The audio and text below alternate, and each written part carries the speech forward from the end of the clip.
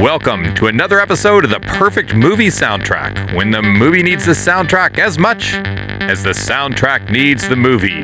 We've got a really special episode for you this week. 2 movies, 2 soundtracks, guest hosts, Joe Vallese. Stay tuned. Enjoy. I'm Joshua Weber. And I'm Matt Lombardi. And I'm Heather Samples. He didn't make the rules. The police are always off track. They watch prom night, they save time. He just kills by them. Don't answer the phone. Don't open the door. Don't try to hide.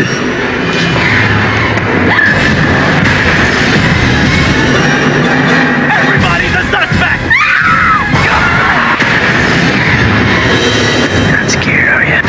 Scream. Well, how are we going to start this? It's a different kind, so I'm wondering how to start here. Okay. It's a scream, baby. That's what you got to say.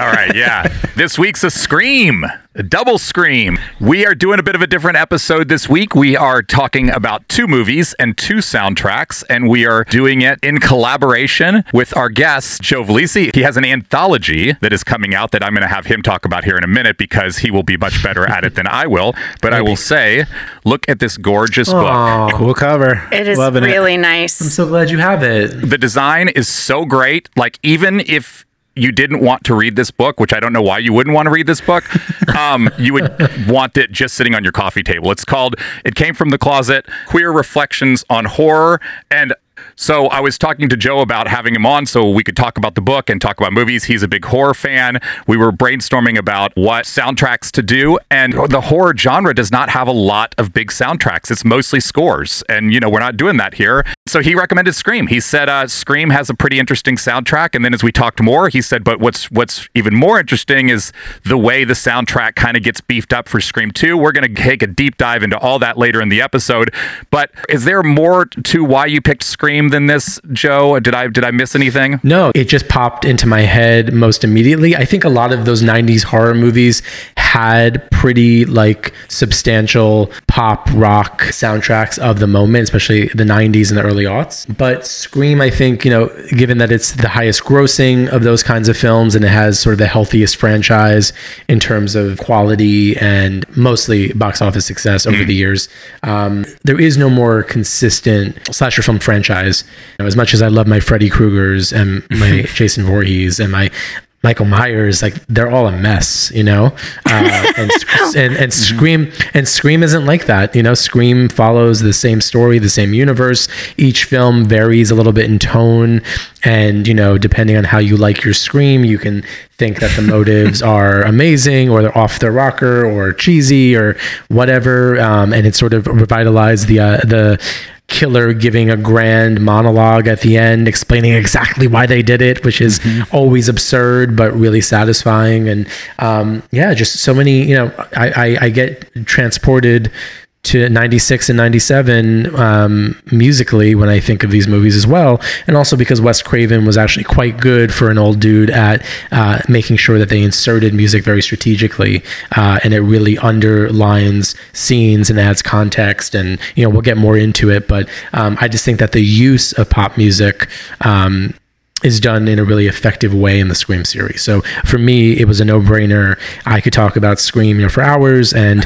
I hadn't really revisited the soundtracks myself in a really long time. So, and also I feel like I owe Scream some conversation because I only got one submission for Scream essay in the book, and I rejected it for a few reasons. So there's actually no Scream essay in the book. I mean, I was actually wondering about that because I noticed that. Yeah. There was a good essay that was submitted to me, but it was previously published, and we had to really, really minimize anything that was previously published. So there's 25 essays in the book, and 4 are previously published, and the rest are all brand new. Okay, well, tell us about the book.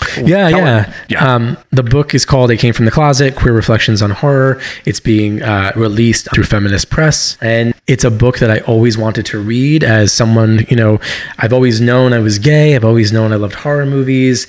I was allowed to talk about one over the other much earlier in life. And I knew that there was still a relationship between my inherent lust for horror, the good, the bad, and the ugly, and queerness. But there was a point in my life where I thought that the relationship was kind of incongruous and didn't make sense, and that I would have to sort of give it up because I kind of put it in a bucket of like faux machismo.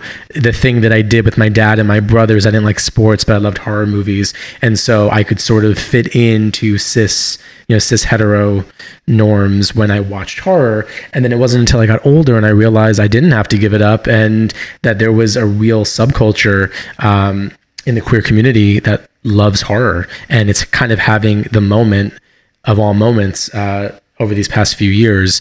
And so I wanted to read this book. This book shockingly didn't exist. I waited around a while to see if it would exist, and then when it became clear that it didn't, I said, I got to be a good gay Virgo. I got to do it myself. It's the only way it's going to happen.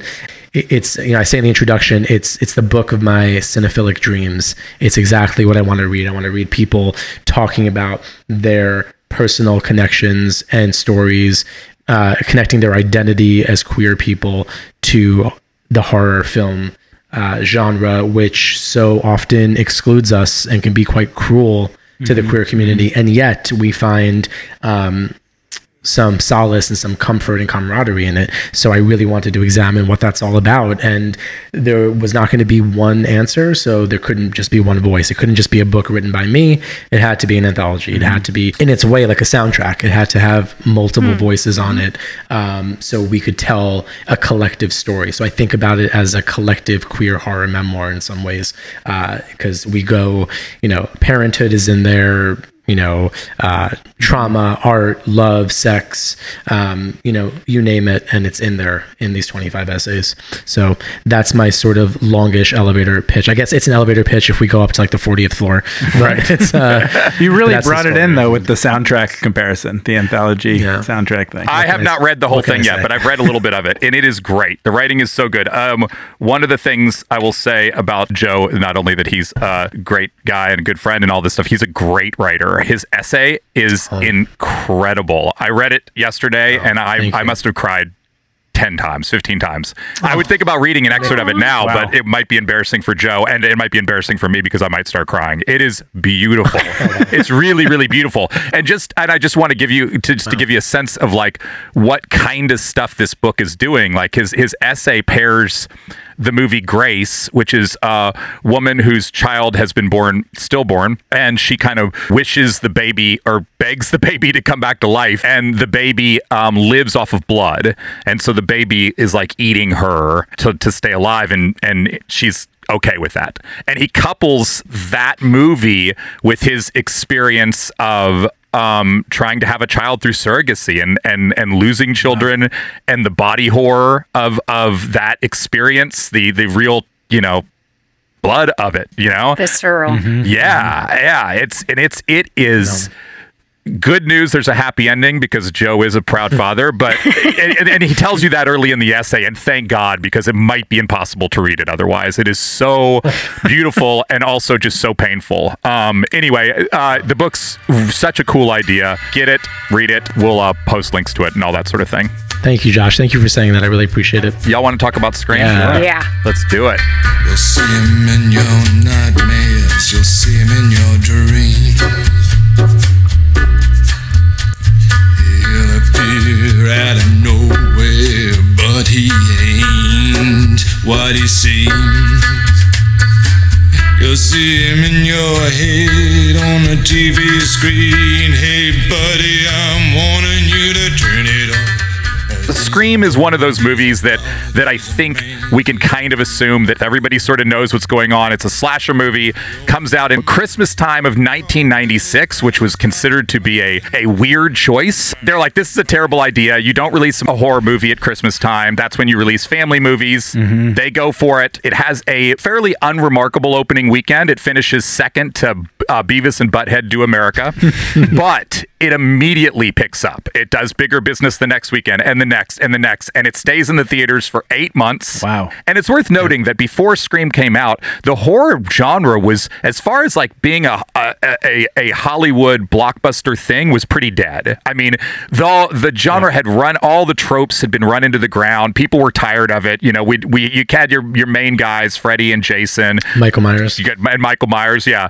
But they're jokes at this point, basically. Like if you're watching the movies, like it's like it's run out of steam. Jason Takes Manhattan, and yes, right. They're just like running out of ideas. They're on number 47. Yeah, right. So Scream comes out with people having no expectations that a horror movie is going to be any good. I mean, it's pretty impressive how quickly it felt like it just revitalized the genre. Within the next couple of years, I mean, I haven't done the timeline on this, but you've got H2O comes out shortly after this, the Halloween reboot, right? The remake of Psycho. Like suddenly, like horror is like a cool thing again. And then at the same time, it positioned what were like, I feel like people kind of just like rolled their eyes at horror movies, but the way it talked about them, it all of a sudden felt like they were now elevated to like film history suddenly for me. When you think of like, a movie like Halloween, it had spun off so many, sequels and whatever. It positioned it in a way where you kind of started respecting the original franchises and the director. Yeah. And I think the other thing too that's important that links to this was that I feel like Scream was the first horror movie in a long time that got good reviews. Right. Like the horror genre, now it's pretty routine to see good reviews and high Rotten Tomato scores for horror movies. But, the 90s, the 80s, that's a good point. Every horror movie was just assumed a piece of shit unless told otherwise. And critics fed into that too. It was not a genre to be taken seriously. And I think Scream did that, right? Scream was like, oh, wait a second. Yeah. You can actually make a self-referential film, and it's a good film, and it's doing something new, and now it's okay to praise it as such, right? Now you can give these accolades to this genre that was just being deprived of. And it fed the critics what they love, is all those references.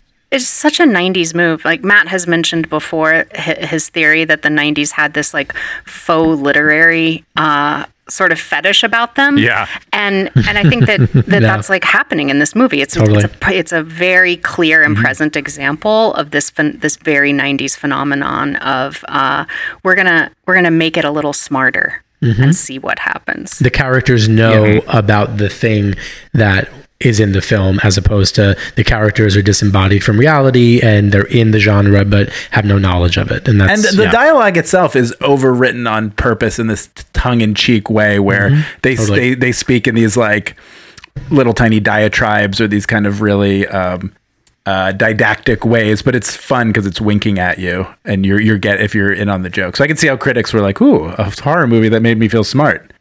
A+. Yeah, I mean, that's a great thing to say because to me, Scream feels like the logical next step after Clueless. Mm-hmm. Oh, okay. That's interesting. Yeah. I feel like Clueless is the comedy that does that work. And then Scream feels like the horror movie that's doing that work. There's like a relationship between them that I see, a conversation between those two films. Definitely have to do that soundtrack too at some point. It's a classic. Yeah, that's a good soundtrack. I get that request a lot. Yeah, me too. To stick with the overview here, it's a huge success, as we all know. And it's such a big success that they immediately greenlight Scream 2. I'm blown away to discover. I mean, I saw these both in the theater, so I should remember this, but I don't really remember this. Scream 2 came out less than a year, like almost a year to the day. 1 year later. Yeah, less than a year. That's incredible. Yeah. Like they went to work on it. There are TV shows that we have to wait longer for the next season. Yeah, for sure. Radiohead spends like 7 years on a record. Scream 2 comes out, and the anticipation for it is so big. People are now so ready for this thing that the James Bond movie Tomorrow Never Dies and the James Cameron movie Titanic their release dates were pushed back so as not to compete with the opening weekend of Scream 2. Oh wow, I never knew that. That's cool. Isn't that I crazy? didn't know that. That's cool. Titanic moving abilities. That's really funny. Titanic. James Cameron's like, well, we don't want to mess with Scream 2. Wow, what it's probably the first time in Cameron's entire life and career when he had any humility. That it could be. Yeah, and it too is a big hit. Another huge hit. And I definitely want to talk about the movies in comparison with each other, and I want to think about those things. But we should probably say a little something about the music. He got him. Shut up. I'm talking this time. You'll listen, but when I look at you, you're forgiven. You drive. We're going to do these soundtracks one at a time. Part of what's interesting about these soundtracks is that the first one is kind of unremarkable as just a soundtrack on its own, in the sense that it wasn't a big success. It doesn't have really big names. There's a couple people's names you would know. Nick Cave has a big song on here, which Joe's going to talk about a little bit later. Moby has a song on here. A lot of these bands. Wait. Okay. Don't forget Julie Cruz. Julie Cruz.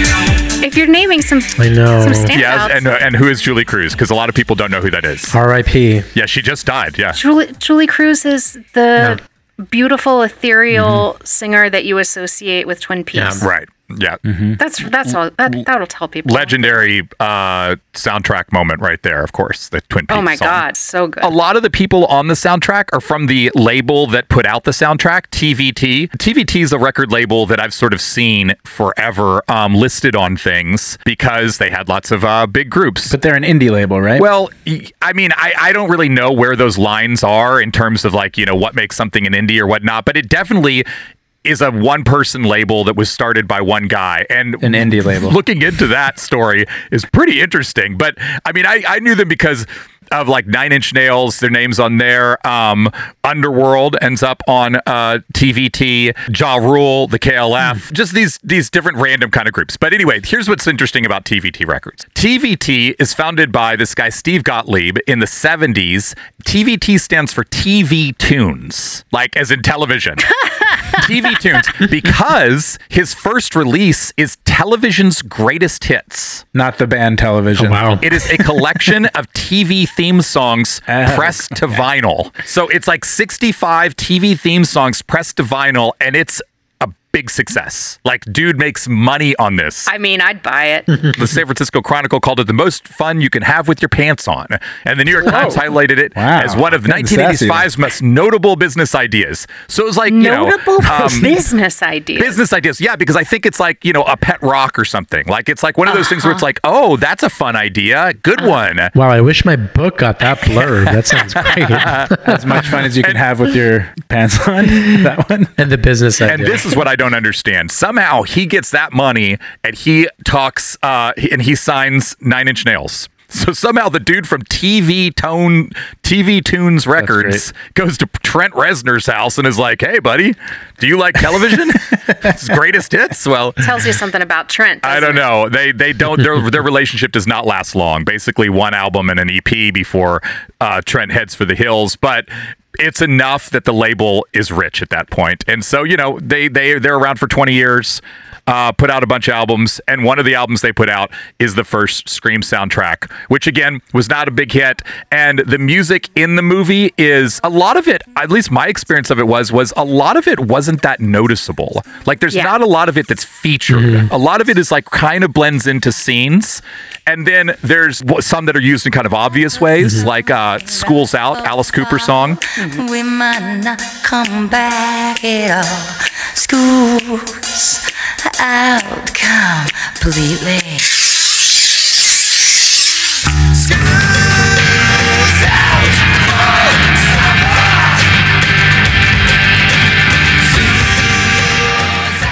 Anyone want to guess where that's used, right? Like, School's Out. School's Out, yeah. I wonder how many times that has been used in that scene. Oh my God. I bet it's at least 20. I bet it's more. Maybe someone on the internet looked for it. Are there other songs on here or other moments of this soundtrack that seem noteworthy to you? Anyone? No, but I mean, for me, I think I had mentioned this to you guys. It was one song that was noteworthy enough that I went out and bought the soundtrack because I wanted to hear the Nick Cave song again. We're definitely going to talk about that. We're going to get to that. Joe's going to talk about that one. It's one of the soundtracks I actually bought after seeing the movie because that song stuck out. But you're right, the rest of them, and I remember I got the soundtrack and I didn't really listen to it that much, except that song and maybe a few others. It was your Titanic. It was my Titanic. The video for Drop Dead Gorgeous was on MTV nonstop before the film came out. I remember that pretty distinctly. But then I couldn't, I couldn't recall until I watched it again where in the film it even was. Yeah. Because I think a lot of this is just, end credit stuff and little pieces. I always I can hear the Moby song and I can see the ending with the sun rising over the house at the end.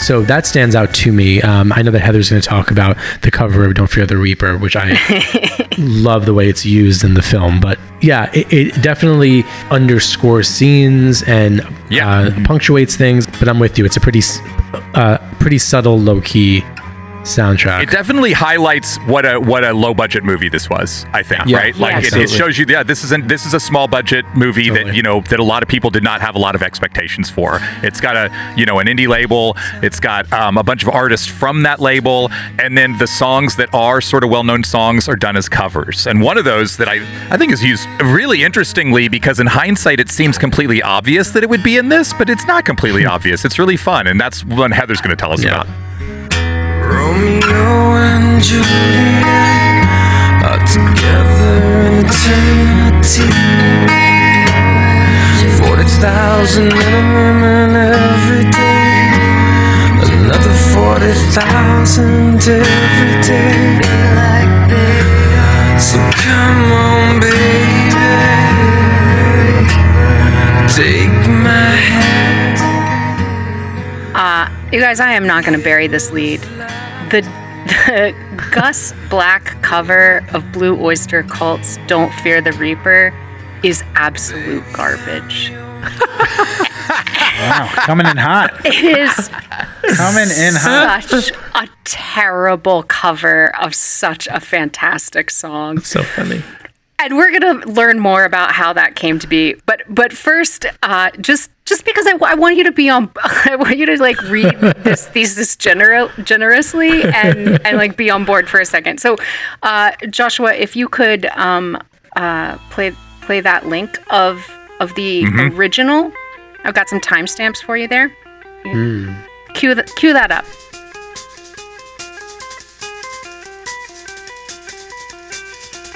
This is the extended solo that sort of forms like Act 2 of this song.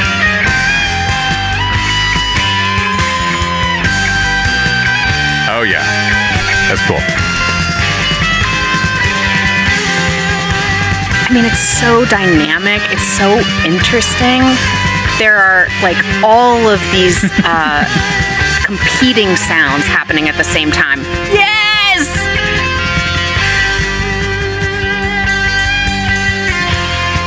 I love this song so much. This is like the best song on any Halloween party playlist.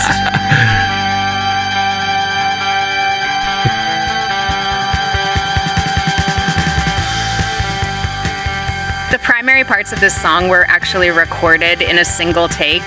Wow. But so much time was spent on editing the solo and deciding how much and how long it wasn't like they were able to record the song and print it as quickly as you might expect when the rest of it was literally done in a single take. But it's just so good. Yeah, the way it kicks back in there is really nice. It's amazing. And their voices are prettier than you would expect for kind of how hard. Totally. There's prettiness in the song. There's movement. There's I mean, like the lyrics are just beautiful. The sound of the vocals is amazing. Okay, so that's 1976's Blue Oyster Cult. Hold that in your mind as the fucking North Star version. And then we come in with Gus Black, who again, I promise we'll return to one Gus Black. Who is Gus Black? Who the fuck is Gus Black is a good question, but let's just hear what he does with this song.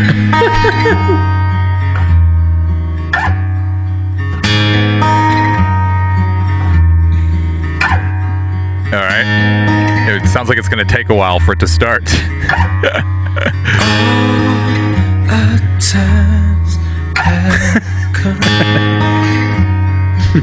Oh, they're doing that thing. Yeah. Yeah. I have to say, Heather, when I heard this, I was like, It's like when you see a friend at a coffee shop cover a song. Seasons turn to fear.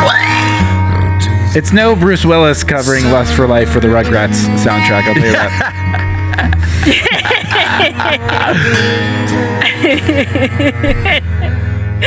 Certainly isn't. We could listen to all 5 minutes of this and nothing would change. That's how Like, fast it goes the whole time, huh? Wow. That's what the whole track sounds like. So It's really, it's almost unfair though, because I just have to say the Blue Oyster Cult from 1976 is like the epitome of perfect mid-70s rock. it really It's just like really everything is. you want out of it. In one And then in I one guess he's thing. like, maybe I could do an acoustic thing. Sorry, I'll let you go though, but I just have to say that. It's so bad. So okay, so this, Joshua was saying just a second ago that Scream is actually like a pretty low budget movie. This is evidence of that low budget. Like, pour one out for every music supervisor whose executive producer gives her a budget that is totally unfeasible. I do not blame them. They have to make these moves sometimes. But my God, maybe she should have picked someone better than Gus Black. Yeah. Poor Gus. I'm starting to feel bad for Gus now. Gus Black's Wikipedia page has issues because it is so clear that the man wrote it. All right, now I don't like him. All right, I'm back. He's basically like the worst of LA. He's like one of these people who's like done a little bit of stuff for a commercial here, and he like gets roped into doing a thing there, and he's got a little gig here, but mostly he's just like a commercial artist. Although, and this is so telling, iTunes names him like one of the best indie singer-songwriters of 2006. Who named him this? Like, so picture that, 2006. Wow. Yeah, I was gonna say. This is the same moment when we're getting like Jose Gonzalez. The world is, I was like swimming in these singer-songwriter people in Brooklyn, going to these shows, the freak folk movement, everything, and then iTunes names this dude. Yep. That's so funny. Yes. The Starbucks compilation album. Right? 100%. Yes. This is the same time that like Jose Gonzalez is like putting out a song on the Sony Bravia ad, and everybody's like, "Whoa, that song really slaps." Joanna Newsom and this is Gus Black. He's just like a guy in LA who like makes makes a song here, or a track there for a commercial or a TV show, and he somehow ends up on this soundtrack because they can't afford Blue Oyster Cult, which is fine. Sometimes you can't afford Blue Oyster Cult, but you definitely could have avoided this version, which is just so bad. Yeah, but you also discovered the 2006 iTunes greatest folk vocalist. That's what Scream did for us. I did. That's true. That's true, Matt. You are joking, but I am not. Like crazy. I was like, okay, all right, Gus, I'm gonna see. What else you got here? I encourage all of you to, like, if you want to give yourself 5 minutes of fun, look up Gus Black on your music platform of choice and check it out. And you will find that, like I said, it is like the worst of what LA does to the culture. It's like, I love LA. I think there are amazing things about LA. There's also this strain of LA person who's like barely kind of getting by, but getting by enough because they're just doing the thing, playing the game, cashing the checks, and that's Gus Black. Someone's gonna tag this poor guy when we put this out. I am definitely not putting his name in the search term. I am sure that this is the first time I have ever chosen a song for the express purpose of being like, I want you to ignore the cover entirely. I want you to use this as a reminder that the original exists. Because I'm not that guy, right? Like I don't believe that the first is the best. In this case, the first is so good, and the cover is unlistenable. But this is your reminder for your Halloween party playlist. Yeah. Make sure you have Blue Oyster Cult's Don't Fear the Reaper on probably at least twice. I guarantee you there's people who make that mistake. And, because, people just go and they look up a song title and then they throw it on the playlist. And I guarantee you there's somebody out there who's like, this Halloween is going to have like this song come on and everybody kind of look at each other and go like, whoa, why is it playing so slow? I think that's really true, especially for younger people who don't have Blue Oyster Cult burned in their minds as the performers and writers of that song. Okay, I'm going to conclude with one quick pop quiz. Do you know which iconic horror movie the original Don't Fear the Reaper appears on the soundtrack? Great question. Oh, I feel. Do we have options? Give us some multiple choice. Oh, I don't have a multiple choice, but I can make you a multiple choice. Okay. A, the second Nightmare on Elm Street. B, The People Under the Stairs. C, Titanic. Titanic. Did you just say Titanic? That's what they were playing on the violin as the ship was sinking. Don't fear the Reaper. When they're floating on the door in the ocean. Or C, the original Halloween. I don't remember. That's weird because I've seen the original Halloween a bunch of times, and for some reason I don't remember it, but I'm still going to say the original Halloween. It has to be. It's the original Halloween. It is. It is the original Halloween. It plays when Jamie Lee Curtis is and it plays like as the soundtrack. Myers. It's not like on her radio or something. Oh, I don't remember if it's diegetic in the movie. I would have to look back at the scene. It's when they're sitting. I think they're smoking weed in the car. Was when it plays, if I remember. So it's like on the radio. Yeah. So it is. Okay, diegetic. that makes sense. Yeah. Wait, did they have the money for that? Because that's a famously low budget movie, right? Yeah, that's right. Well, I think, Matt, it's possible it wasn't worth. Oh as yeah, much. no, I don't think people weren't charging as much for sure. And I mean, may I just say, I'm with you, and I got a kick out of this. The reason why I believe it exists in the film as is, I think money reasons, yes, but I think that one, because Kevin Williamson, who wrote Scream, was writing it as an homage to Halloween, and I think it meant something to him to have the song in it. And I think it's also important that the lyrics are playing softly under this cutesy scene between Sydney and Billy in the beginning when he sneaks into her room.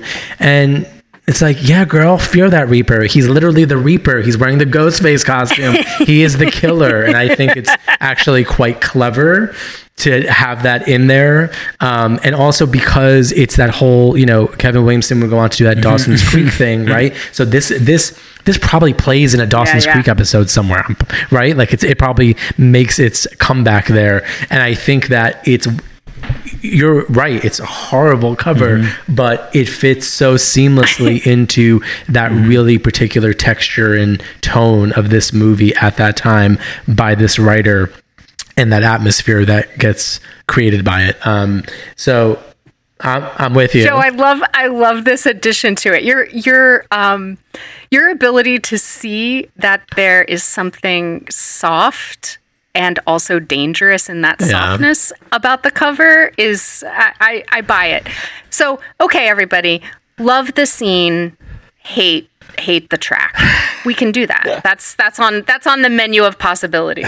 Totally. I mean, it's exploiting the original song for the purpose of that scene to be clever, right? And most people will breeze right by it anyway. But those who don't and actually take the time with it will, that's kind of cool. Even though I'm 100% with you that obviously it's a complete bastardization. It wasn't like I hated it in the movie. I mean, when I just rewatched it and I didn't stop and go, God, this cover's terrible. And it's not a bad idea in the postmodern horror movie to put an acoustic version of the song. It's too short. It's too short in the movie. I actually, after listening to the cover so many times this week, I was like, you know what? I'm going to go back and rewatch the scene a few times. Why didn't I notice how terrible it is? Like, if you listen to the song, you really are being forced to listen to more than 5 minutes of like what could just as easily have been like maybe 10 to 15 bars of music. Right. It's because in the way it's used in the scene, you don't hear it long enough to question why it doesn't ever have any like literal musical dynamics. You just don't want to be alone with Gus Black. If there's other people around and there's a scene, No, like, okay, I can do it. If you're alone with Gus don't. Black, you're like, get me out. You're fearing the Reaper. Oh my God. You sure as shit don't want to be like waiting in line for the Viper room with Gus Black is kind of like my take on Gus Black. Yeah. Also, I think somebody should go like clean up the Wikipedia page. He's getting... I'm looking at it now because Gus Black is getting a lot of airtime on our podcast. Also, Gus Black eventually made it onto the Grey's Anatomy soundtrack. Well, shit, then he's got money. Yeah, now those he's paid. royalty checks do not stop. A Grey's check never ends. It's true. Yeah. No, that's good. I mean, a Scream one probably doesn't either. Although these soundtracks are not available on streaming. The scores are available on streaming. I don't know. Did you guys find them on streaming? No. Yeah, no, they're not. Nowhere. I looked everywhere. I found 2 on found streaming. Scream 2? Yeah, I found 2 on Tidal. On Tidal. It's not on Apple. Yeah, 2. 2 is the only one, though. That's interesting. It's not on Spotify either. Yeah. On Tidal. Yeah. Huh. One is on CD in my basement somewhere in a box because I bought it. Man, you should sell it on Amazon. You can get some money. Man, I might be able to get that Gus Black money. The finest business plan in America.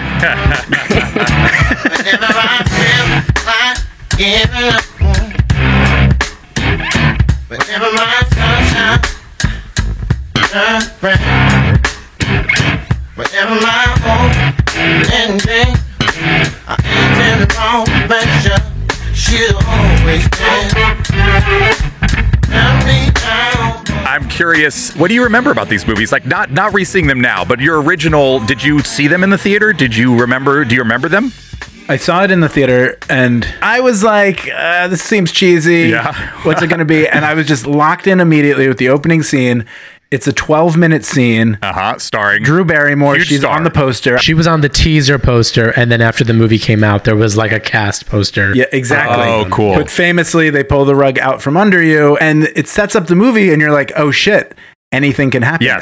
Yes. Anyone can die in this. Yeah. And in a theater of high school kids, people were screaming and laughing, and it was just a really good fun time. I was like 16 or 17, and it was that must have been a fun viewing. Bunch of high school kids. Yeah. Yeah, I was the exact age that the characters in the movies are for both Scream 1 and Scream 2. I was a senior in high school when the first one came out and a freshman in college when the second one came out. And I remember that the VHS came out that summer. So the summer before I went to college, I spent many, many, many nights with Drew Barrymore being murdered repeatedly. You just watch the first 12 minutes over and over and over and over. Poor Steve. Yeah, sure, Steve. They got him in 5 I mean, seconds. I remember racking up late fees at Superstar Video on ridiculous sums of money because we would all just keep the copy of Scream lying around and watch the beginning over and over and over. Yeah, that is like a classic rental. Yeah, it's totally. It would be worn out when you got it. Yeah. Exactly, and I don't think we ever really felt the need to watch it all the way through. After we'd done that once or twice, we were just focused on the bits that we liked the best. Yeah. Yeah. Cool. It was a little weird to return to, though, I have to say, because I haven't seen it since that moment when these movies. What was weird about returning to it? Well, it made me really miss this kind of movie. I don't think that we have silly horror movies in quite the same way that we did back then. I think that we have lots of silly action adventure movies. I think we have things like The Lost City with Sandy B, and we have the MCU, and we have these tons of movies that are making fun of genre and playing with genre, but they're doing it in ways that are pure comedy and hijinks.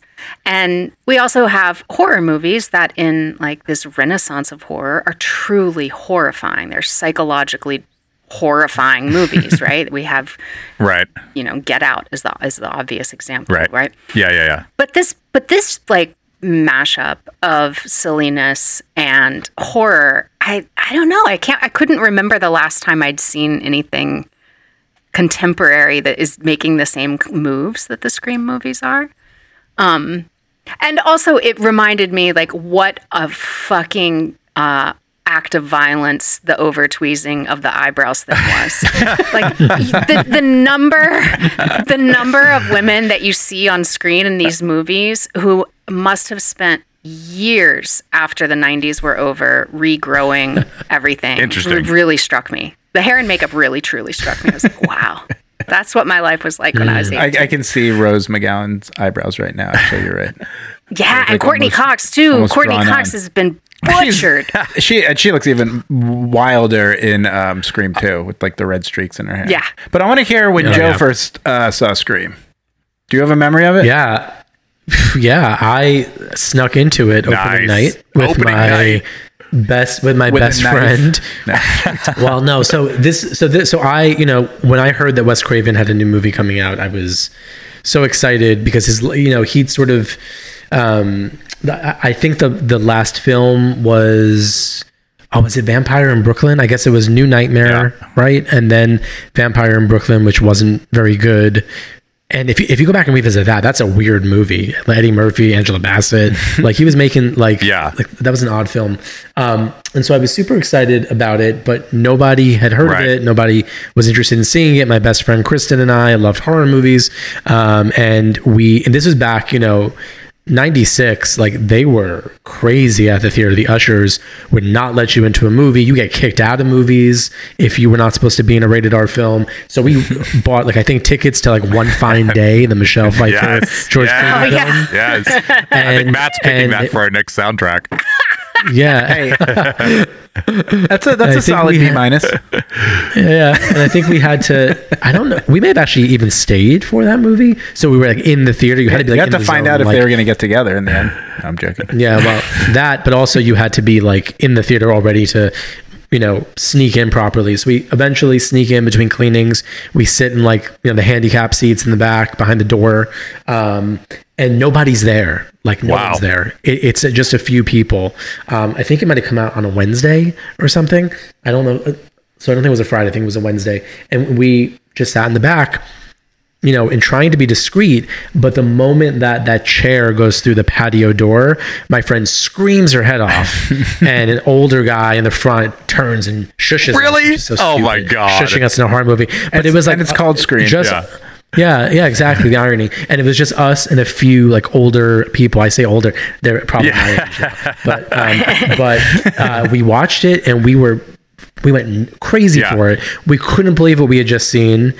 Starting from the opening sequence on, we were just whoa, this movie is incredible. And then we were part of that word of mouth, machine. I took my dad to see it that weekend, or rather he took me. But I said, Dad, you got to see it. You're going to love it. He's a big horror fan.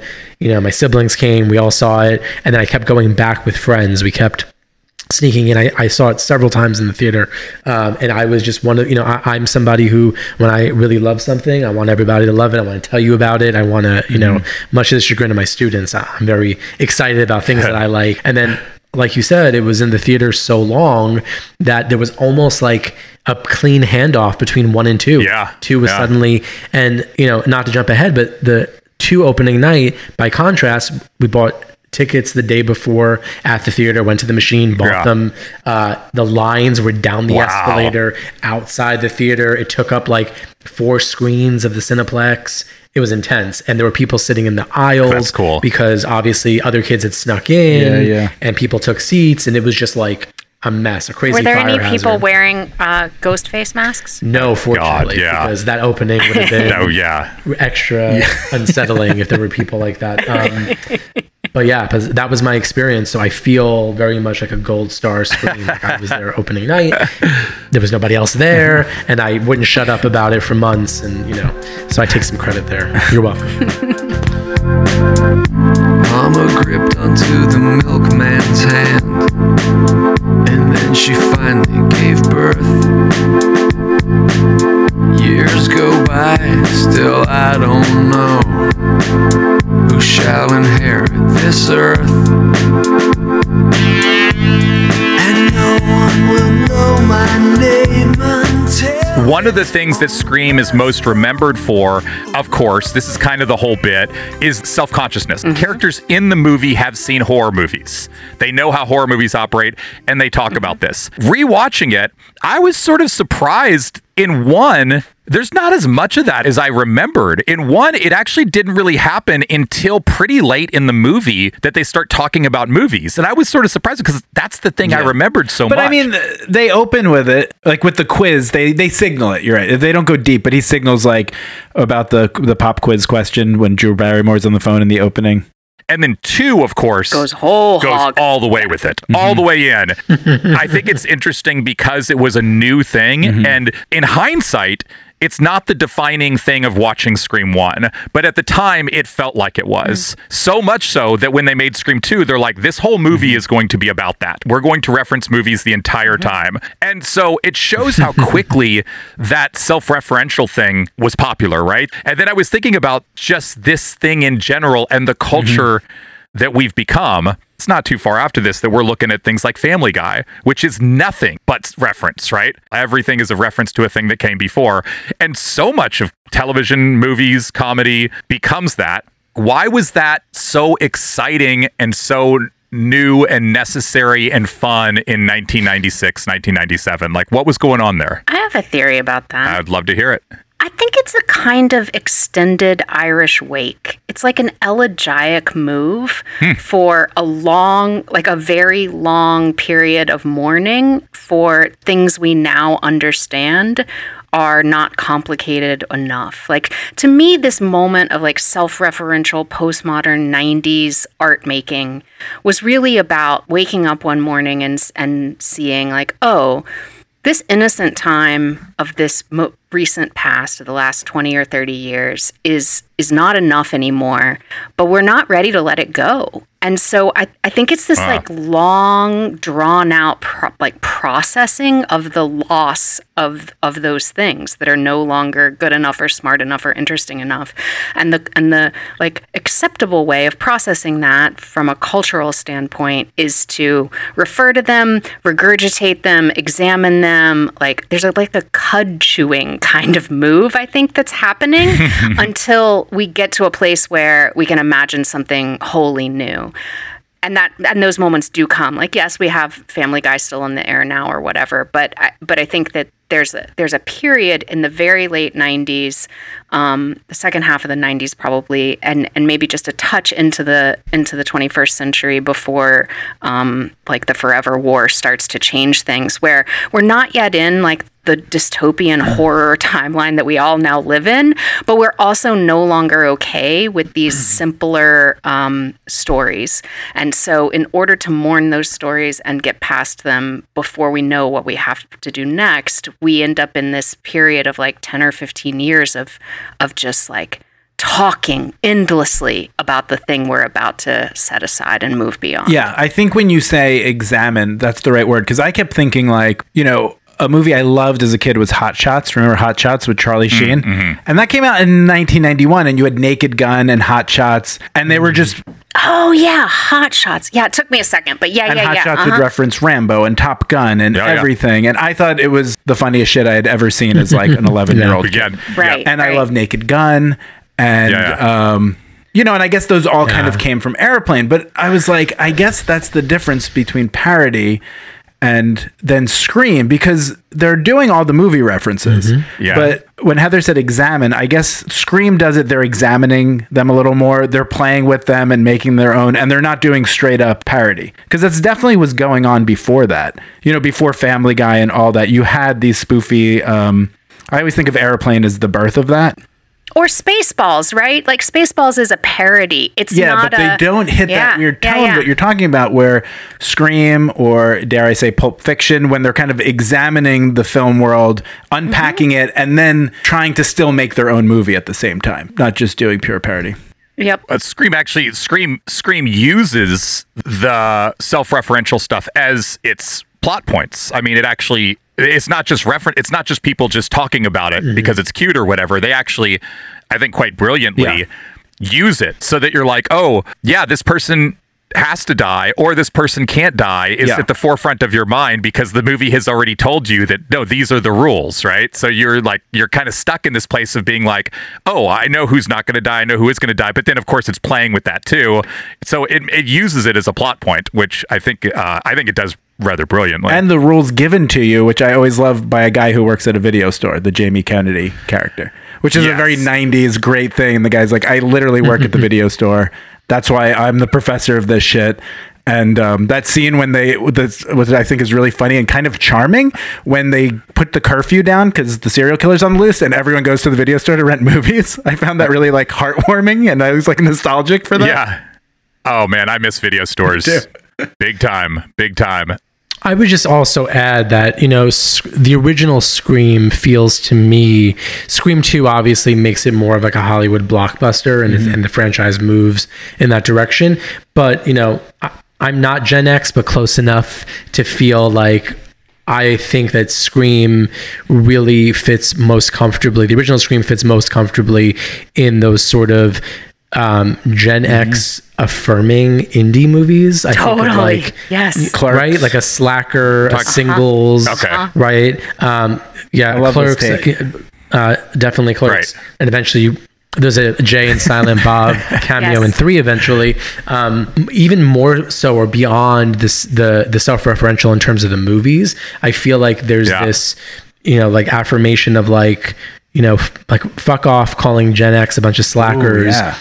We're going to have films that examine it and call it out in the films, but because the films are saying something artistic, it almost creates a substance and like a rationale for whatever might be, criticized as like the slacker lifestyle, right? So I feel like there's a Gen X component in there that, to me, especially in the first film, or maybe only in the first film, feels very much present, and it fits in that bucket as opposed to what the other movies are doing. 2 goes on steroids with the horror references and the WB of it all. WB of it all took me a moment. But one really fits more with like a Bridget Fonda, Eric Stoltz, Eddie Vedder film, Ethan Hawke. I watched them, side by side, and it does kind of feel like Scream is the end of Gen X and Scream 2 is the beginning of the millennial thing. That works for me. I like that. That's a really nice little split there because they do have such different vibes. They do. That's great. All in 1 year. In 1 year, yes. In 1 year. And it's like the turning point. We should contact you and tell them that they need to change all of their birth years accordingly. According to Scream and Scream 2. I like that. She said the time is unfair to a woman her age. And now the wisdom has come. Everything else fades. She said she realizes she's seen better days. She said you can't look back. We're soon going to talk about the music in Scream 2, but the thing that's going to get us from one to the other is the fact that the movies have a consistent track, and that's the Nick Cave track, Red Right Hand, which, a lot of people now know as the theme from Peaky Blinders, right? But it's a big feature in the movie, and from what I understand, in the whole franchise. I'm admitting I haven't seen all of them, but I have seen many of them. But Joe, you know more about this than I do. So tell us, how does Nick Cave end up in this? The song feels like it was almost written for the movie. Tell me about it. I'm very curious. Well, so I feel like I must have missed something in my research, and I checked with every Scream head I could find. I couldn't find a specific reason for why this song appears in the first film. But it was on a Nick Cave and the Bad Seeds album, Let Love In 1994. The first movie I believe it appeared in was Dumb and Dumber. Really? Yeah. In a scene where they're in disguise stealing something. I don't remember Dumb and Dumber that well, but it was used as sort of like a, the backdrop of them stealing something. That's so funny. That's funny. And then it shows up in Scream, and the song appears in the quick montage where the town is going on curfew and shops are shutting down and mothers are picking their kids up and running away with them, and there's a comment by one of the characters about it being like the town that dreaded sundown. Horror movie reference, which is another great reference. So it has this sort of like folksy, gothy, that's kind of the best way that I can describe Nick Cave. I don't listen to very much, but it feels like everything feels like a murder ballad, right? It gets used in the first film in this way, and for some reason they bring it back in 2. In the beginning, when Stab, the fictionalized version of Scream, is playing, as everybody's settling down, before we see Heather Graham, we hear the organ from Red Right Hand sort of open up into the scene. And so it gets revisited and it's there. And then it appears, there's a reprise after Sarah Michelle Gellar's character is killed and they're all running from the frat house, it plays very, very quietly as Sidney Prescott is realizing that, oh shit, like these murders are really happening again. And it brilliantly fades out as Laurie Metcalf's character is getting off the phone and, brushing past Courtney Cox because of course she's the killer, right? So she's one of the killers. The Scream 2 soundtrack features an alternative version of it that when I was doing my research, I was like, wait a second, is this a cover? Is somebody else doing this? It sounds almost like a demo. It's a longer version, about 8 minutes. Take a little walk to the edge of town, go across the track where the viaduct looms like a bird of doom as it shifts and cracks.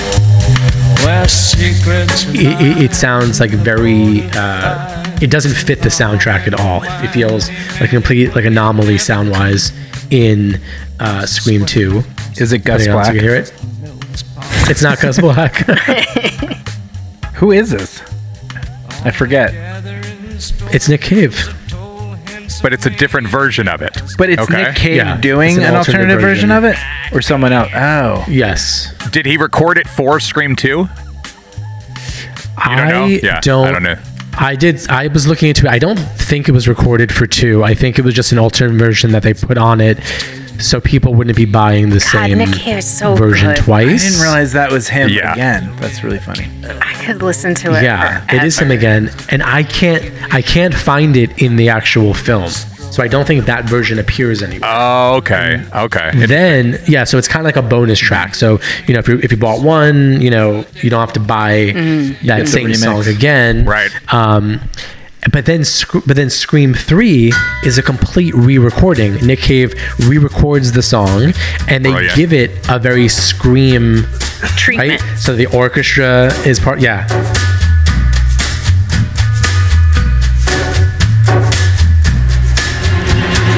Take a little walk to the edge of town. Now spread your wings and fly. Don't the lights of the city look so damn pretty when you fly so high? So it sounds much more like a... Is this the Peaky Blinders version? It might be. This might be the Peaky Blinders version. I think this might be the version they use because it's way more upbeat. More upbeat, exactly. This is the most Leonard Cohen version, I think. Oh yeah, yes. Okay, yeah. I hear that. And they overlay some of the orchestrals, like 80s Leonard Cohen. I'm not sure if they were. I'm not sure if they were from the Scream 3 score. Interesting. I could find out if the third version actually has strings from Marco Beltrami. I'm not sure if it does, but it was re-recorded specifically for 3. And then it is not in 4. It says because of copyright reasons. I tend to think that because 4 was supposed to like trick us into thinking it was the start of a new trilogy, but 4 actually pulls the rug out. I mean, I'm spoiling 4 if some of you haven't seen it, but 4 is supposed to be a reboot, or the killers are rebooting the original movie and doing things differently. Surprise, surprise, not one of the new cast survives. Only the original 3 survive because, as Sydney says at the end, don't fuck with the original. Okay. And so it's a grand commentary on all these reboots and remakes that were happening circa 2010, 2011. So Red Right Hand is not in it, but it does make a cameo just for a few seconds in Scream 2022 when a character is being killed. Red Right Hand is playing in his car while he's being murdered outside of his car, and so they use it just as sort of a reference. So it really is a 1, 2, and 3. It kind of marks the trilogy in this way. But I may have not done the best research, but as far as I can see, I can't find any reason. I listened to the commentaries even to try to find out if they say anything about why they use it. And I went to all the parts where it appears. Wes Craven doesn't mention it. The producers don't mention it. That's interesting. It fits so well. It does. Like in the first one, it's one of the few songs that you actually sit with the lyrics. Like you can actually hear the song in a way that you can't with many of the other songs in the first one. And it fits, and it's like you're like, oh wow, this song is like about what we're watching right now. It really feels like it. Right. And part 3 uses the song when they go to the Sunrise Studios where Stab 3 is being filmed. So they're using Red Right Hand as they do this establishing shot of a movie studio. And Courtney Cox's Gail Weathers goes in to spy and do some investigative reporting and find out what's going on. And it sort of ends when we see the film director. Again, the film director who turns out to be the killer in 3. The song cuts out when he appears. So they've used it very purposefully in 2 and 3 to sort of give you, like in retrospect, you can look back and see that the killer is being matched up with the song. And it also is used in the end credits of 3. So they obviously believe that it holds weight in terms of narrative for that trilogy, because they wouldn't recycle it in these ways if they didn't think so. But yeah, I don't find any definitive quotes from anybody about that relationship, which is surprising to me. Yeah. Have any of you guys read the Red Hand Files? Man, I was going to talk about that too. No. Isn't it something? Holy moly! It's so powerful. What is tell us the Red Hand Files? Oh, the Red Hand Files is a kind of AMA that Nick Cave runs. That started after the first of 2 of his sons who have preceded him in death died. Nick Cave is kind of like today's C.S. Lewis. Yeah, he's like he's got a connection to a kind of faith-based universe that seems at once rational and also really spiritually grounded, and he understands grief and loss on a level that very few human beings do, and can articulate that. And can talk about it and can respond with a shocking amount of empathy to anybody and everybody. So Red Hand Files is just a blog, really, where he answers questions that people who are grieving send to him. He'll answer basically anything. And it started after his first son died, before his second son died a few years later. It's incredibly powerful. I cannot recommend it enough. It's you can pick pretty much any. He posts these just little random question topics, and you can pick sort of any one, and you're always gonna they're pretty short generally. Yeah, you can read it quick, and he'll just knock you out with stuff. You can read it deceptively quickly. You can read it quickly, and then you can be like, "Whoa, wait a second! I need to go back and process all of the incredible insight that I just read as though it were like a blurb." I'm looking at it right now just to hype it a little bit. Like, each blog begins with the question as the title. So you see the question and you decide whether you want to read it or not. And they range from literally, what is the point of life? Now, I haven't read this one, but that's the question. What is the point of life? I'm going to go ahead and bet that he answers it. Which is kind of crazy, right? I would just skip that question, but he answers it. So it's from that to another one. Who do you want to win Love Island? And I'm going to go ahead and bet that the answer is pretty interesting, and I don't care about Love Island. I mean, he's just incredibly good at it. There's one that he wrote once where somebody was offended by Morrissey's embracing of a sort of potentially white nationalist British sort of thing. Right? That there's that Morrissey, we don't know how much Morrissey's tied up with that, but he kind of seemed to be embracing it a little bit. And somebody was like, "Hey, what do I do with this? I love the Smiths. I love Morrissey." And I've sent that one to many people because I think his answer for me was good enough for me. And I'm not going to put words in his mouth. I'm not going to tell you what he said. Go look it up. But it definitely was for me. It was like, no. It was like, no, that's the answer. No, I think that's Joshua's right. It's his words, man. You should go look at the Red Hand Files. Yeah. Powerful. I want to know why I should still like Morrissey and why he's not a Nazi. Go read Nick Cave tell you, because he'll tell you much more succinctly and better than I could. I was never a big Morrissey fan, so I really don't care. But I know there's the hardcore. So that's the end of the podcast. It was nice knowing you. And but what if Gus Black did a Smiths cover? Shoplifters of the world, hand it over. Unite and take over. Never said I was innocent.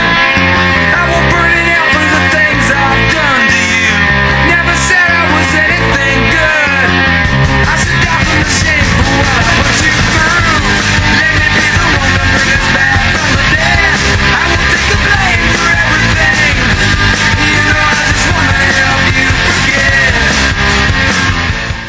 At the beginning of Scream 2, there's, I think, a really fun scene. Not the beginning, because the beginning begins with Stab, which is the movie within the movie, and it's a blast because when I saw it in the theater, I remember being terrified that the person behind me was going to kill me. Because it's like, that's what's happening, and I was in a packed theater, and I was like, Jesus Christ, like, of course this is happening. Like, actually, somebody's going to do this. Watching Scream 2 this week, I thought to myself, I am so glad I never saw it in the theater.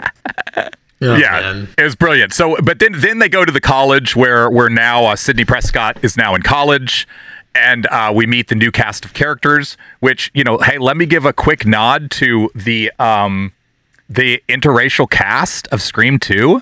I mean, pretty impressive, man. I mean, like, sure, they're not necessarily the main people in the movie. I'm talking about the black characters, for instance, which are new to the movie because they're not in Scream 1. But that cast is there's a lot of color on that cast, and that's not nothing. I mean, and they're also the 90s.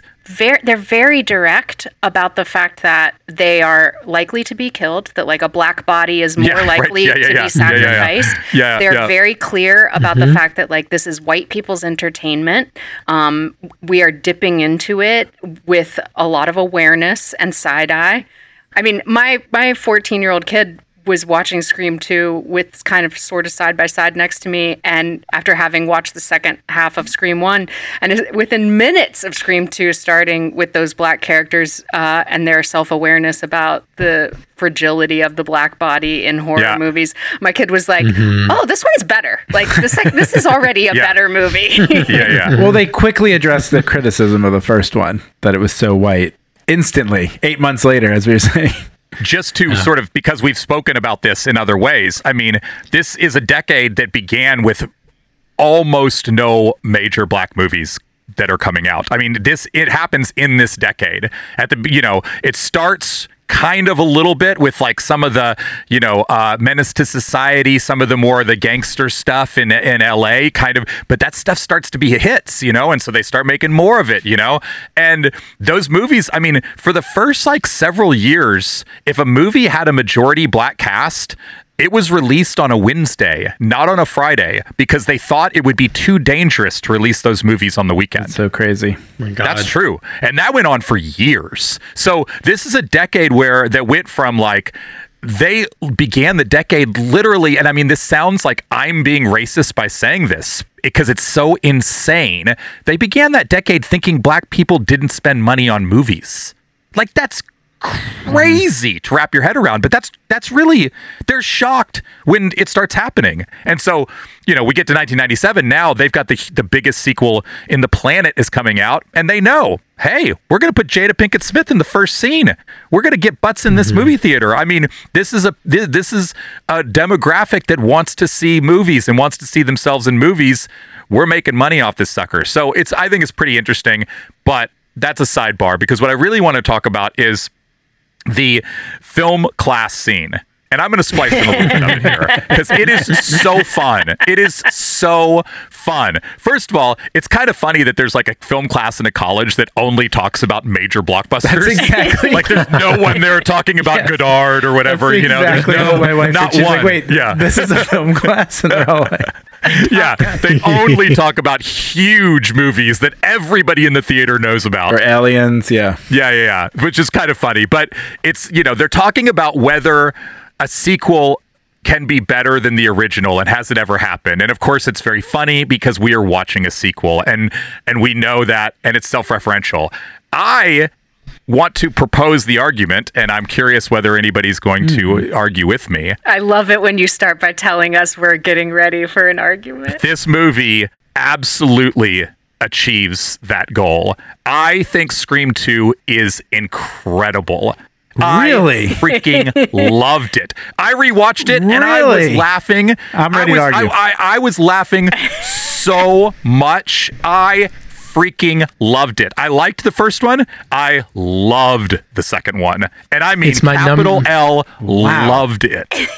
It's my number one movie in the franchise by a mile. That's my favorite. I did not expect. I was like getting an inkling that someone was going to like Scream 2 better than Scream 1 because it's Oh, well, if you're surprised by this, Matt, I want to also cast my vote with Joe and Joshua. All of you. I think it is light years. Really? better. Nice. The only utility of Scream 1 at this point is to make Scream 2 Is to get to Scream 2.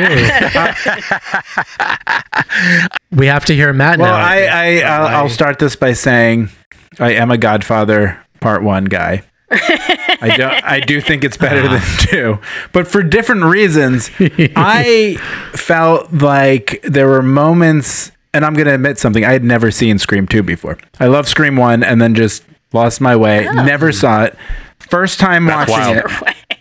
And a year was too much attention. And I span feel for Matt. like 8 months, and I feel like that maybe if you knew it previously, you have more of a connection to it. But watching it like completely cold after Scream 1, there are moments, and maybe it's hard to criticize it because it's fulfilling its intentions, because it wants to be a little sillier and it wants to have more fun, and it wants to mess with you, and it wants to be the sequel that's better, and it's doing that. But I just found it to start getting so ridiculous. Not that the first one isn't ridiculous, that at some scenes I was like, is this like an Austin Powers movie? What's going on here? And I thought it was like getting a little too much and a little too cute and winky, which the first one only met halfway. But it was fun and enjoyable to watch. But like, I can't watch Jerry O'Connell sing that song on the table. Great. I was like, is this my best friend's wedding all of a sudden? Yeah. And then the ending when they do the speech for like 20 minutes, and I was just like, it just felt like a movie, and I was having fun. And I'm sure in the Scream community, people talk about this a lot, but I just saw it as a movie that doesn't really deserve any accolades. It's just like a fun movie. That's how I saw it. I purposely did not look up how the Scream community felt about it because I didn't want my opinion to be touched by the collective ideas of things. I wasn't sure. You wanted to be the virgin who is going to survive. But I like this. How it's the Godfather 2 apparently of the Scream franchise. I so think it really so. is a Godfather 2.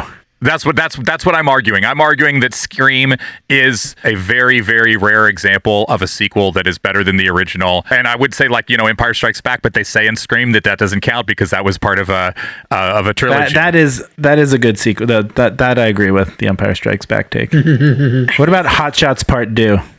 What about Sister Act Back in the Habit? Oh, there we go.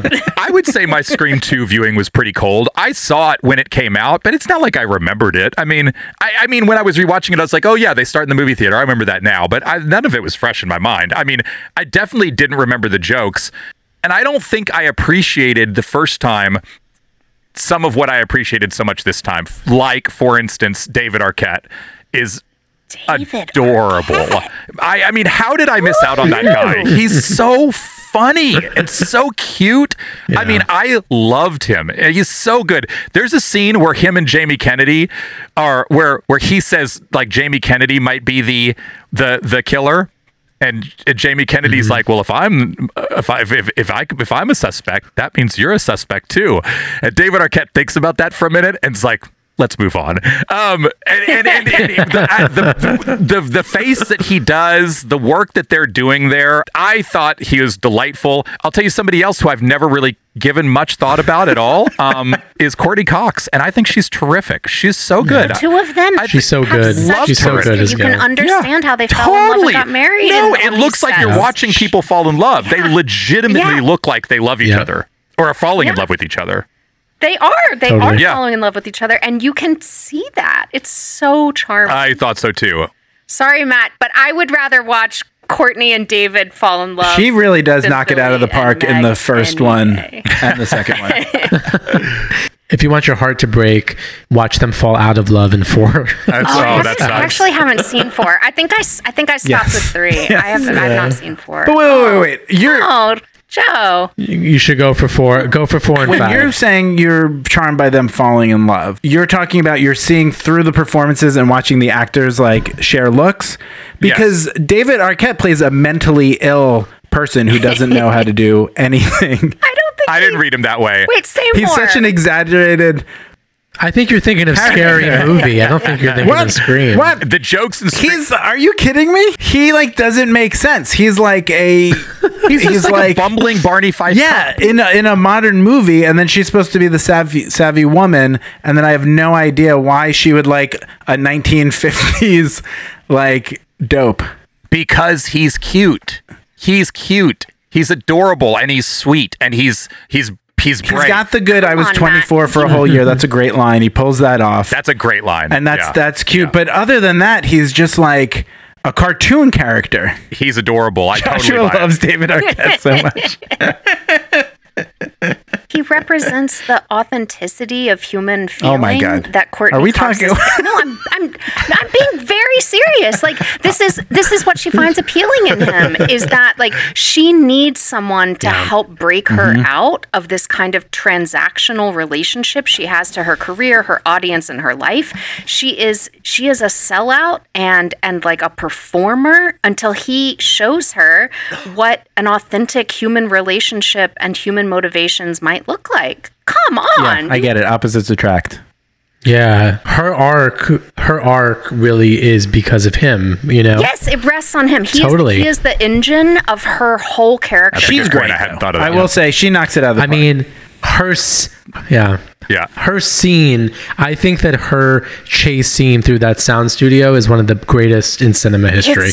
It's so tense. It was so scary in the theater because back then in 97, you really believed that she would be killed. Sure, there was no reason to think that she was going on to more movies. You thought she's going to die in this scene, and it's really stressful. It's really scary. And when she thinks she's watching him die in front of her, it's just, it's great. It's classic. When you see the soundproofing, as it's like the most beautiful foreshadowing, you know immediately, oh fuck, someone is going to scream and be unheard. It's really great stuff, Matt. I'm really sorry that it missed. No, I'm saying it's a fun movie. I enjoyed that scene, but I'm a Scream 1 guy. You're like, oh great, Monica from season 3 of Friends is in this movie. What the fuck? And then she knocks it out of the park, and you're like, oh, I need to take Courtney Cox. She makes that joke about the Jennifer Aniston. It made you take Courtney Cox seriously. You're like, oh, she's a movie star. Because remember, she was just a random sitcom person. Yeah, and then she crosses into. No, Matt. Remember, she was in The Bosses. Yeah. Yes, and she was in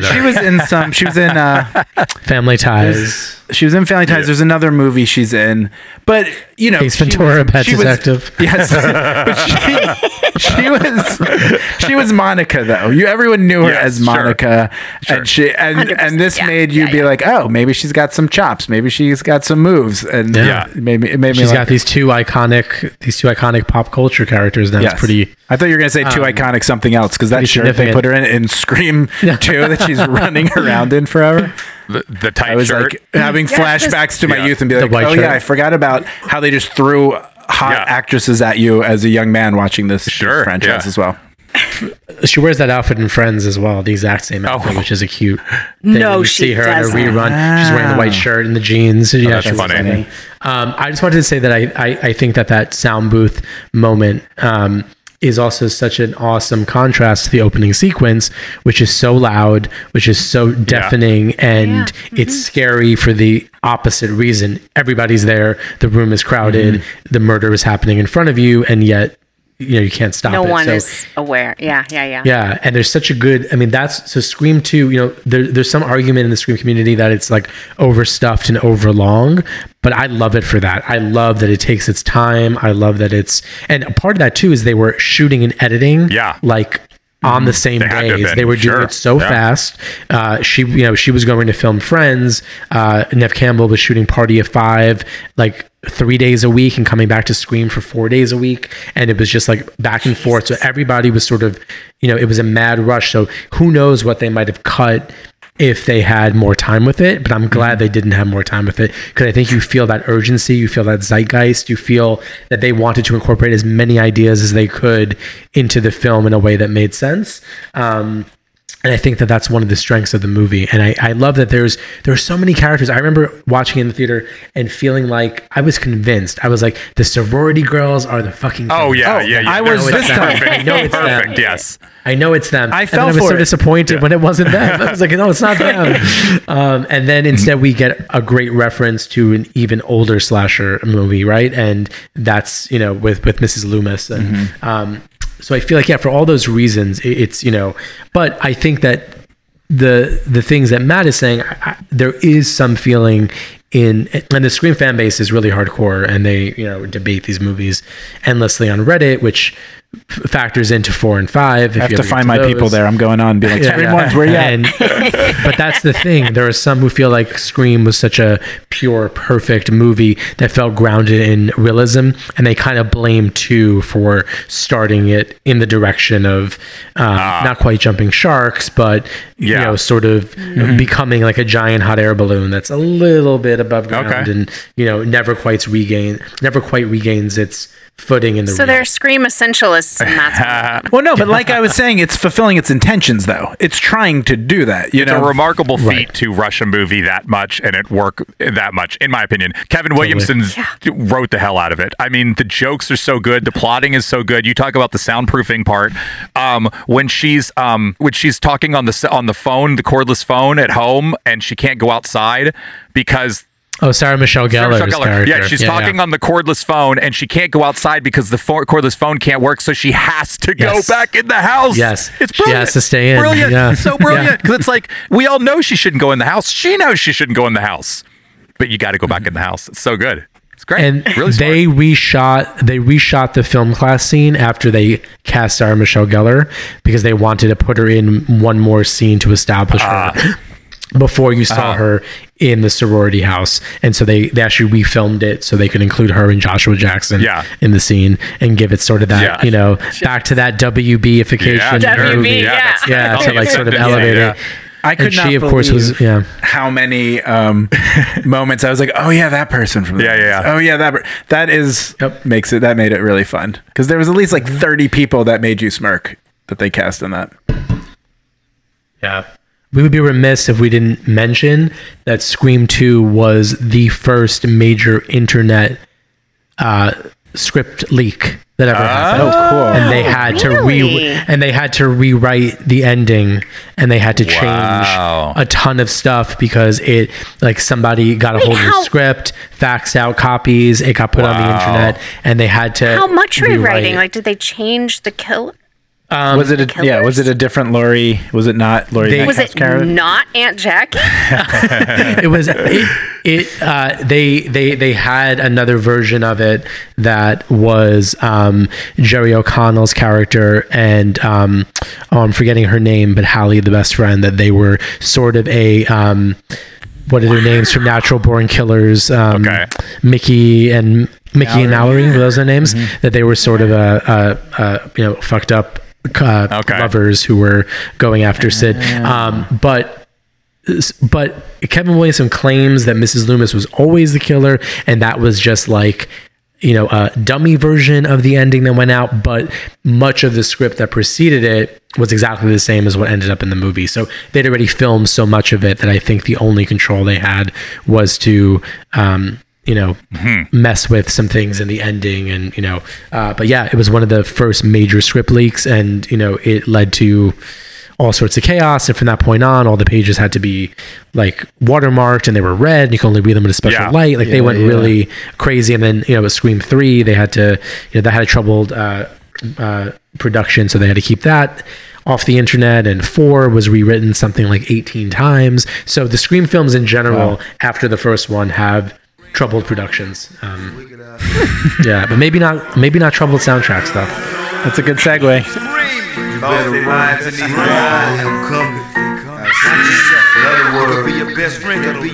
Scream. Holla, Barry, look in the eyes of the demon. When you see a dog like me, keep screaming. With the Reaper, I'm from the ghetto, got paid with the and the people.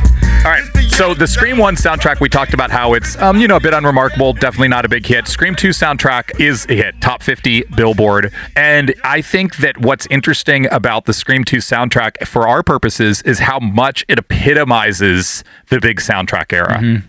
We've talked a lot about that we're in the middle of this time when it's like, if you're going to have a major movie, you better have a major soundtrack. And boy, do they deliver on this one. Not that it's necessarily a good soundtrack, but it is full of big names. So just to run through a couple, and I'm going to get a little bit deeper into some of these, but I just want to give an overview here to say we've got Master P, Sugar Ray, D'Angelo, Dave Matthews Band, Collective Soul, Foo Fighters, Everclear, Less Than Jake. Huge bands, huge. You can see the budget.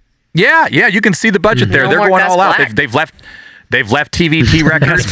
Kicked them to the curb. Yeah, it's Columbia Records now, and they're getting the big guns because they're like, hey, this is a major movie. We're going to sell some records. And they do. And it's a big hit. Re-listening to this soundtrack, or listening to this soundtrack for the first time, because let's be honest, I never listened to it before. I mean, put it on a shelf with like essential 90s music or something. It is adorably 90s. Like, I was like, I actually think this might be kind of fun. Like, this is all kind of terrible, but it's kind of fun to dive back into this world where we're so busy. We always listen to soundtracks that have like a lot of really good music or spare weird shit that we're like, why is that there? Or these, we debate these things a lot. This one is like a lot of really popular bands doing songs that weren't really big, that they're not really known for.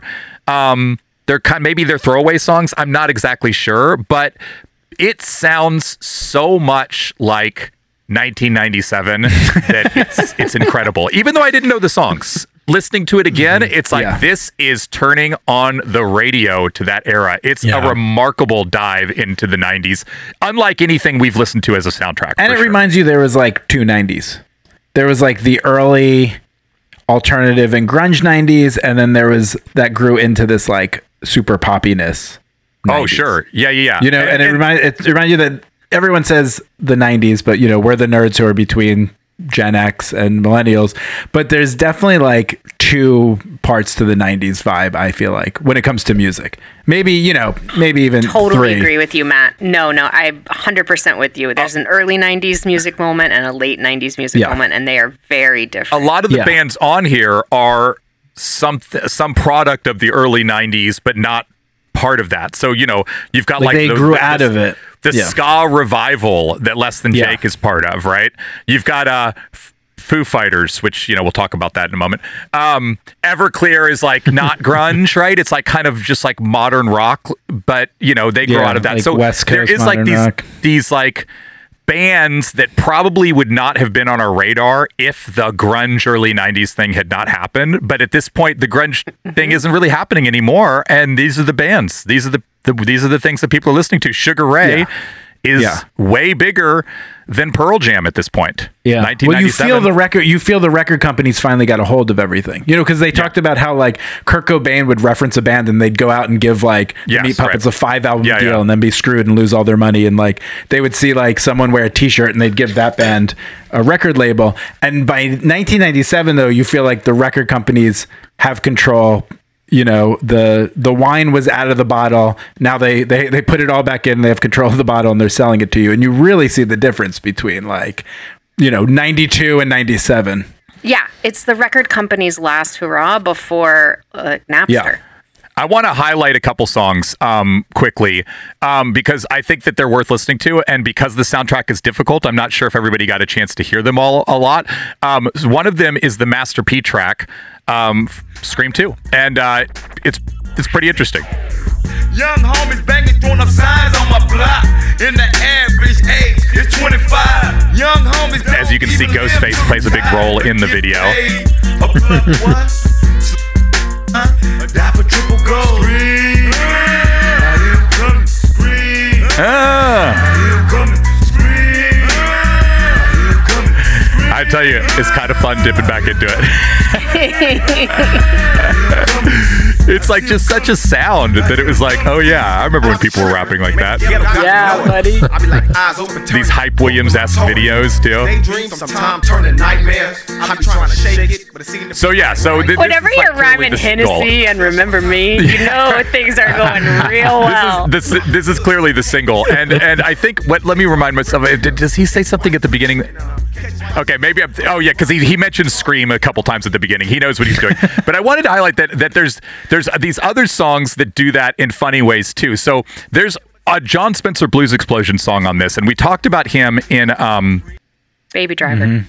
Baby Driver, right? Because they're a big band in Baby Driver. They're not nearly as big a band as everybody else on this list by any stretch, but there was a moment where it probably felt like maybe they might be, so they get invited to do the Scream soundtrack. That was a weird surprise. And listen to how they begin their song.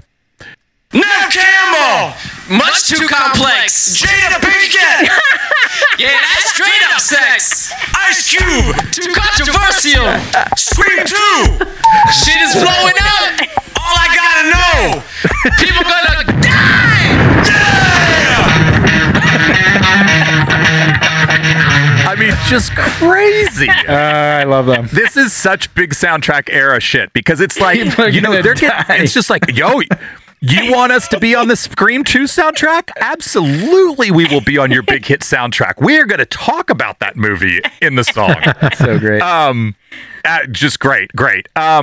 There's a song that, and this is going to lead to a little big opinion here really quick. I had a little revelation that I'm excited to throw out because I think that it'll make people furious.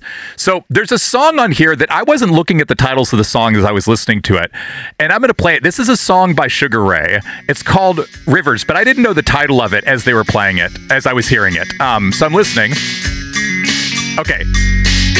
Who does this sound like? Just listen.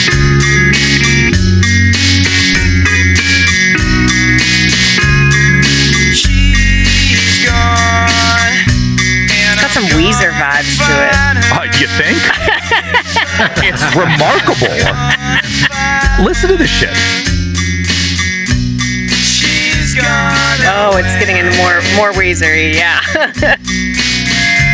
Oh, whoa.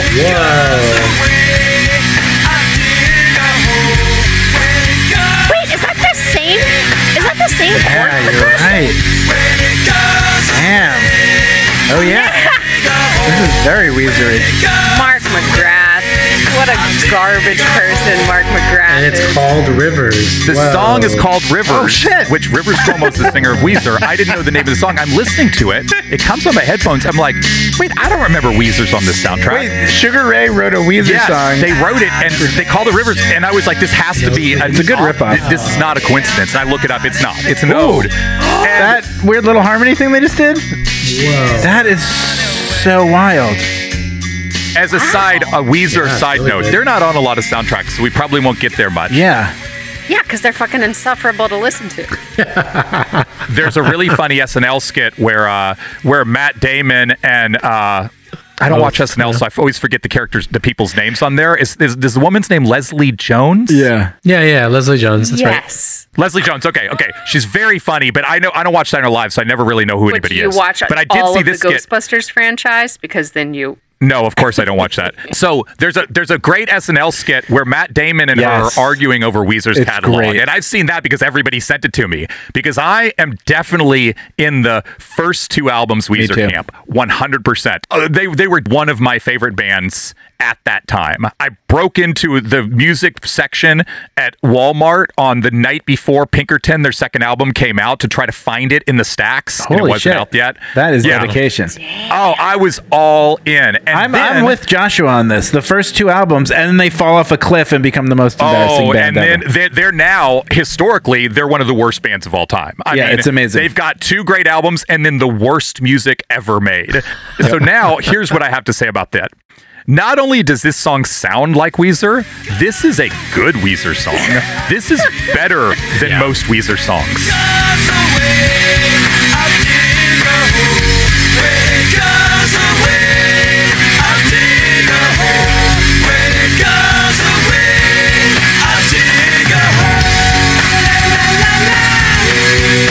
And And it's the best Sugar Ray song ever listen to made. this. So Sugar Ray starts out as like a kind Heather's of a like, hard, what is going on right now? they were like a hard rock band. I remember when Sugar Ray first came out with whatever their hit was. There was a bit that like there would be people like, what's crazy is if you listen to like their first record, they used to be really cool. People would say were they like used to be hardcore. They were like in the LA punk scene, kind of. Yeah. Or punkish, whatever, the surf rock. I don't know. I don't really know exactly. I just know that it wasn't unusual to be at a club and somebody be like, yeah, Sugar Ray's stupid, but their first album's pretty cool. And then they do this other thing to make a bunch of money. And then Mark McGrath becomes the host of Entertainment Tonight? The Frost Tips, the I Just Want to Fly song. Remember that? And is apparently very good at hosting it because he's been a host for 1 billion years and has become a very professional TV presence. After hearing this Rivers song, here's my hot opinion. Mark McGrath is a mimic genius. This is a hot take. You want an Entertainment Tonight host? I'll be your Entertainment Tonight host. Wow. You want a pop song? Here's your pop song. You want a Rivers Cuomo song? Here's your Rivers Cuomo song. Who knew I was going to get here? But Sugar Ray, man, I mean, that dude can do anything. I guess. I don't know. This song's better than most Weezer songs. That is a good take. You have the evidence to support that claim. Thank you. Like I don't know if it's as complimentary as you think it is, that he's really good at ripping off shit. And he's he's the greatest phony I've ever seen out of the 90s. Which is more than Gus But Black he can is do. talented at, you're right. He's like, what do you guys want? Yeah. Here it is. And then Matt's going to tell us about one of the songs on here in just a moment, but I'm going to save you all one more rant because I could easily rant for way longer than anybody wants to hear about Foo Fighters and the fact that they are on this soundtrack and the band in general.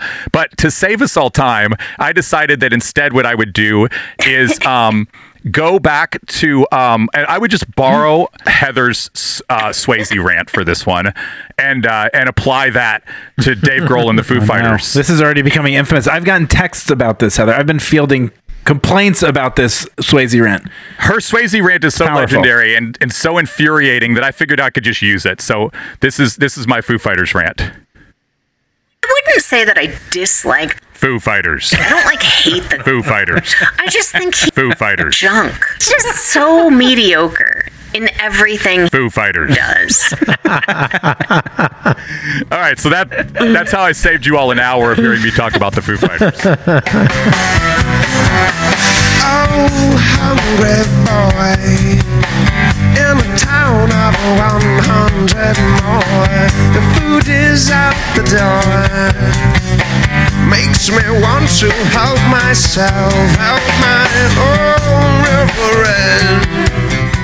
There is a true giant on this soundtrack that at this time probably was my sister's favorite artist. She saw him live all over the place, Red Rocks, places like that. And that is Dave Matthews of the Dave Matthews Band. You were pretty excited when I was going to talk about Dave Matthews. I have some really random information because everyone knows who Dave Matthews is. They're a fun band to make fun of, easy to make fun of.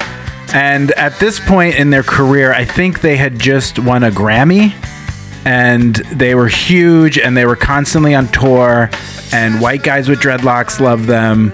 And they have this song, Help Myself, which was recorded in the studio during the recording sessions of Before These Crowded Streets, which was such a big album that it ended Titanic's run. Titanic had like a 16-week run top of the charts, and this is how big Dave Matthews were. They knocked him off and they became the number one selling album for Before These Crowded Streets. But a random song that didn't make that ended up on Scream soundtrack. And I really don't have that much to say about that song in the movie. It shows up appropriately used it's just at a college party, and these college kids, looks like kind of lame. Probably actually what they would have been listening to. Kind of lame party. It feels like exactly what they would be playing. The song itself, to me, is very unremarkable. It just sounds like a Dave Matthews song, and he does his vocal stylings, and the music sounds the same. I think this song is also a canary in the coal mine of the death of the big soundtrack era. Ooh. Because to me, I was coming with a big take. To me, it feels like soundtracks are big, right? They're huge, and they're just putting popular bands on them, whether they're connected. You know, this isn't like the beautiful vibe of Nick Cave, you know. Right. Yeah. In the movie, this is just like could be any random song from the late 90s by a big band, and it just feels like there's no connection at all.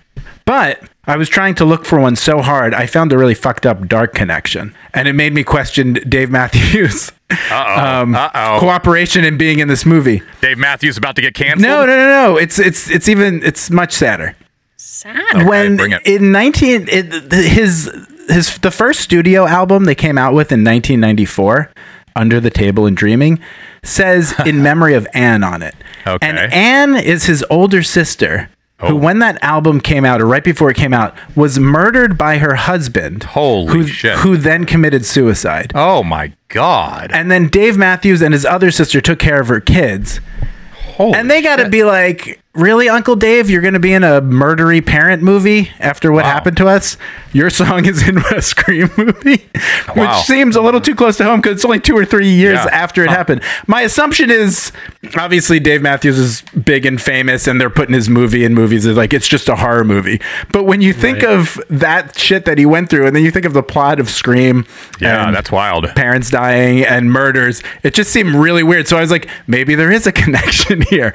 But I feel like it's really random. Heather's face, I wish people could see it. She is like, what the fuck? It's pretty horrifying. I think that, Matt, you might have just caused me to feel empathy for Dave I definitely Matthews. do. I will probably never talk shit about him again. That's awful and impressive. But why isn't it a bad idea to be in this movie though?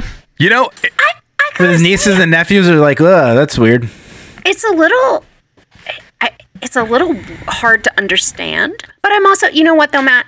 If he and his other sister were able to marshal the troops, pull everybody together, take care of the kids, figure it out, let's also live in a world. I cannot believe I'm about to say something fucking nice about Dave Matthews.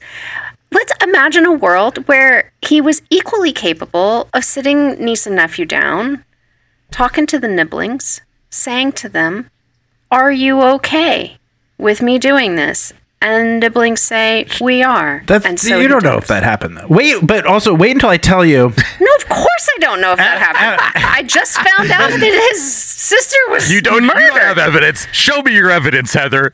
She just built this really beautiful story. You don't know if he was like, "Here's another check, kids. Shut up. I'm in the Scream 2 soundtrack." He sat them down on a mid-century couch. If you feel for Dave Matthews, Heather, wait until you find out that Patrick Swayze died tragically young of pancreatic cancer. I know.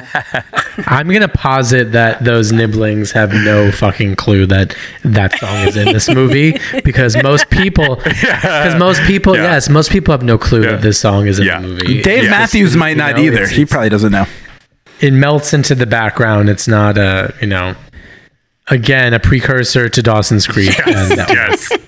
But the reason I was saying it's the canary in the coal mine is because it feels like we're at this point where people are just throwing soundtracks together to try and sell soundtracks, and they're no longer, the music is no longer like influencing the movie or the movie is influencing the music. They almost feel like two different things.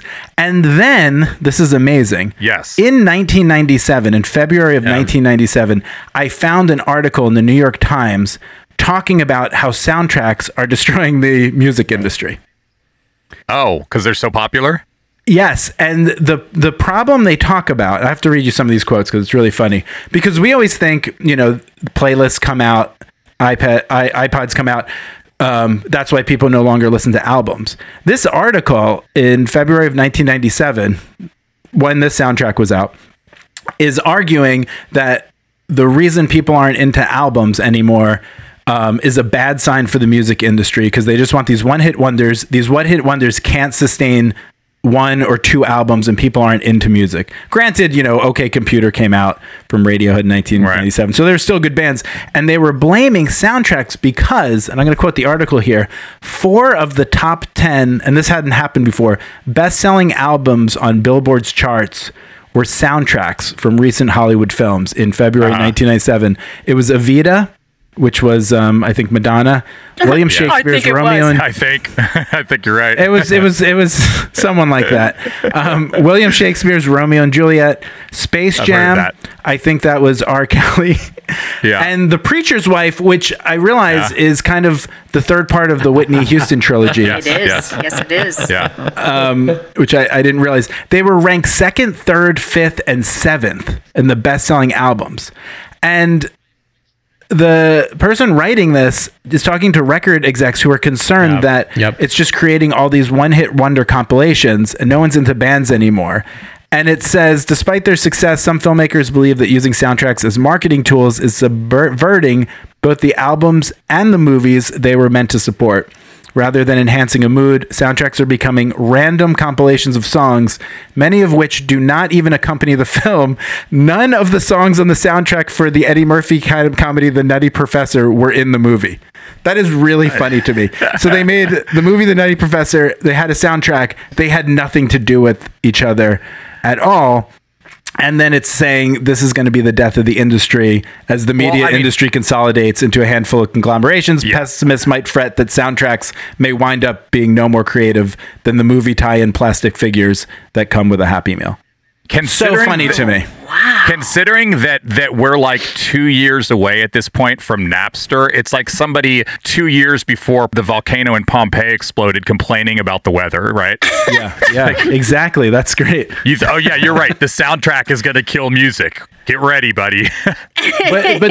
but they're seeing the playlist coming. Yeah.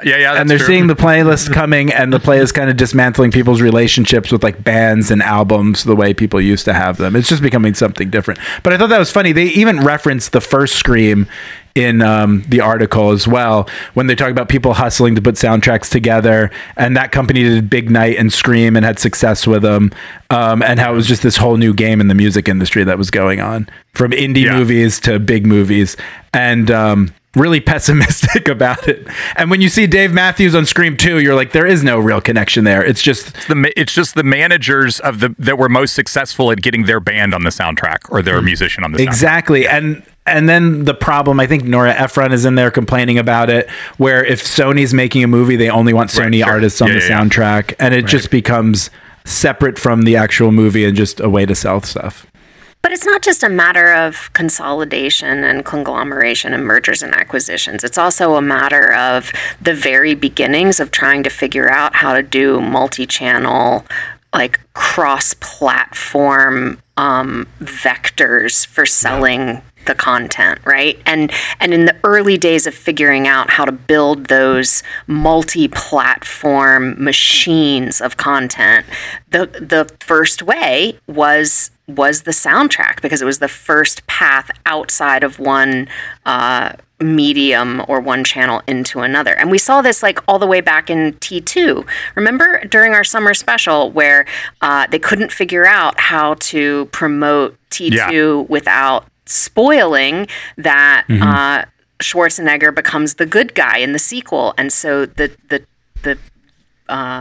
solution, the business solution to that problem, the media business solution, is to use the Guns N' Roses track as the teaser, as the way in to get people into caring about the movie before the movie comes out, while avoiding all of the spoilers.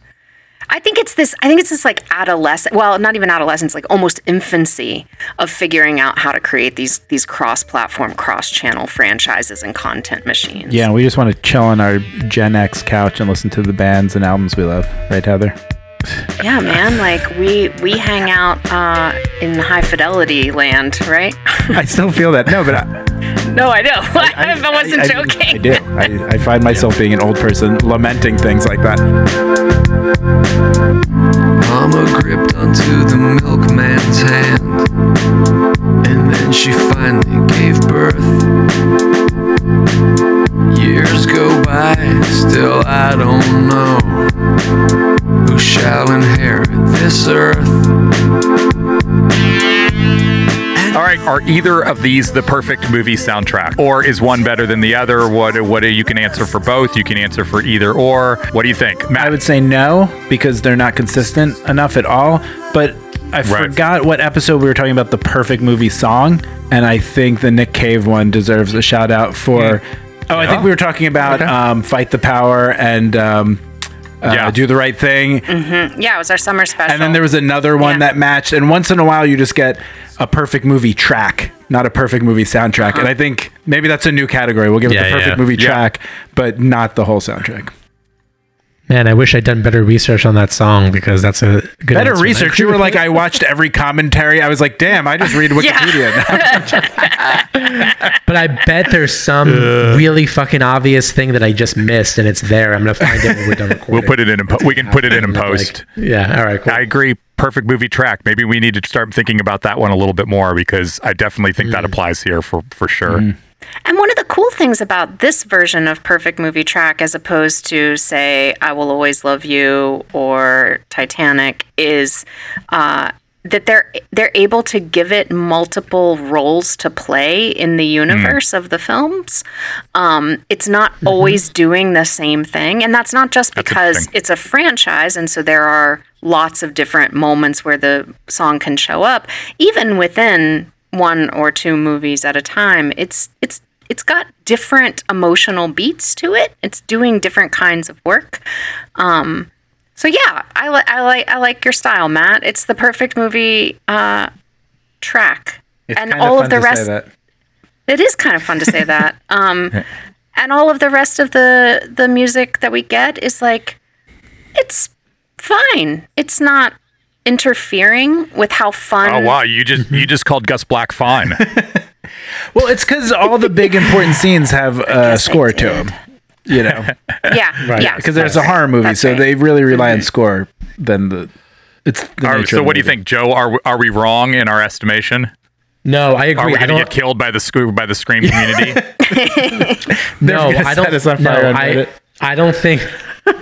No, I don't think that. I think that your assessment is right on. I agree with it. I think that Red Right Hand is so superior to everything else that's on those soundtracks, and I don't think that they're good soundtracks. I think that they do that punctuating thing that I referred to earlier in the scenes, and I think that most people would agree with that. I think that there's a big soft spot for Lucky Day in Hell, which introduces Sydney back in part 2, and the Collective Soul song that closes her out at the end. I know that the fan bases really love those two songs. But even those songs are kind of only the parts that play against Sydney in those moments are like the better pieces of those songs. Like they're not consistent songs all the way through anyway.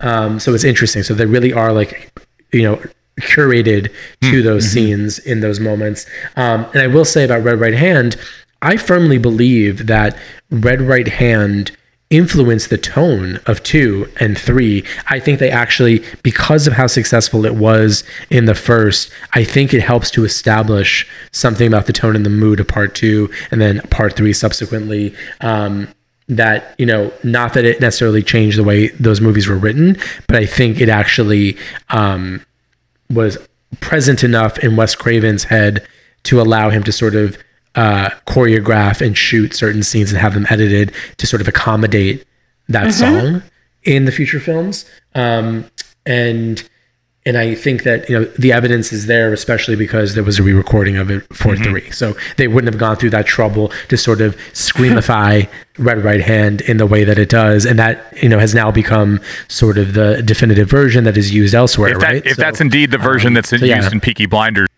I believe it is. I think you're right about that.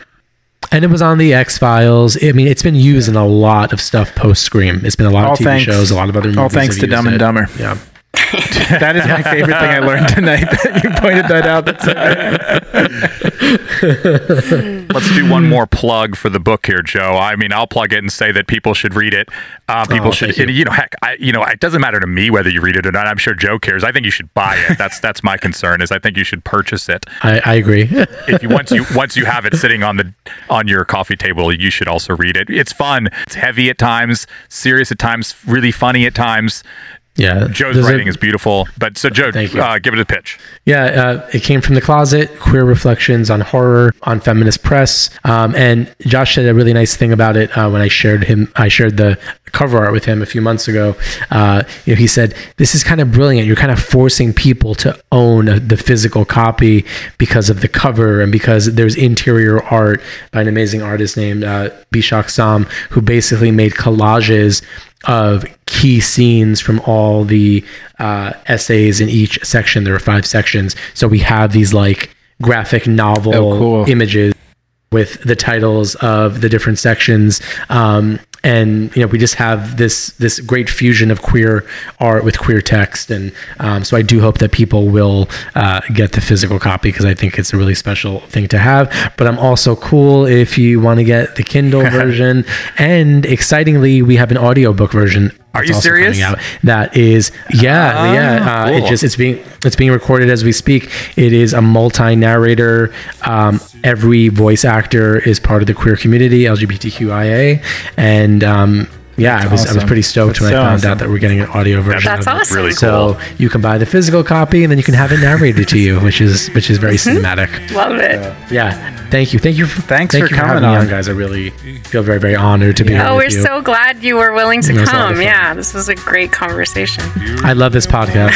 Thank you. What's wrong with this Linda? Scratching your head with your red right hand.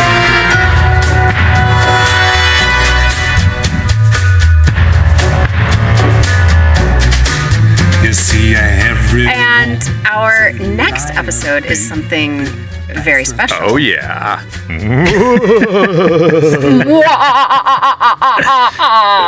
We're doing our own sound effects. Are you scared? You very scared? Yeah, we're gonna do it. We're gonna do another special. Every cover really of Monster Mash top 10. I think people really liked the summer one, so we're going to do a Halloween one, but in the spirit of Halloween, we're not going to tell you what we're going to be dressed as. You'll have to find out. You should be a little more specific about what you mean as dressed as. Go for it. You don't know what the podcast is going to be dressed as, I guess we can say. Yeah, you should say that. The podcast is going to put on a costume, sort of. So we're going to do a Halloween episode.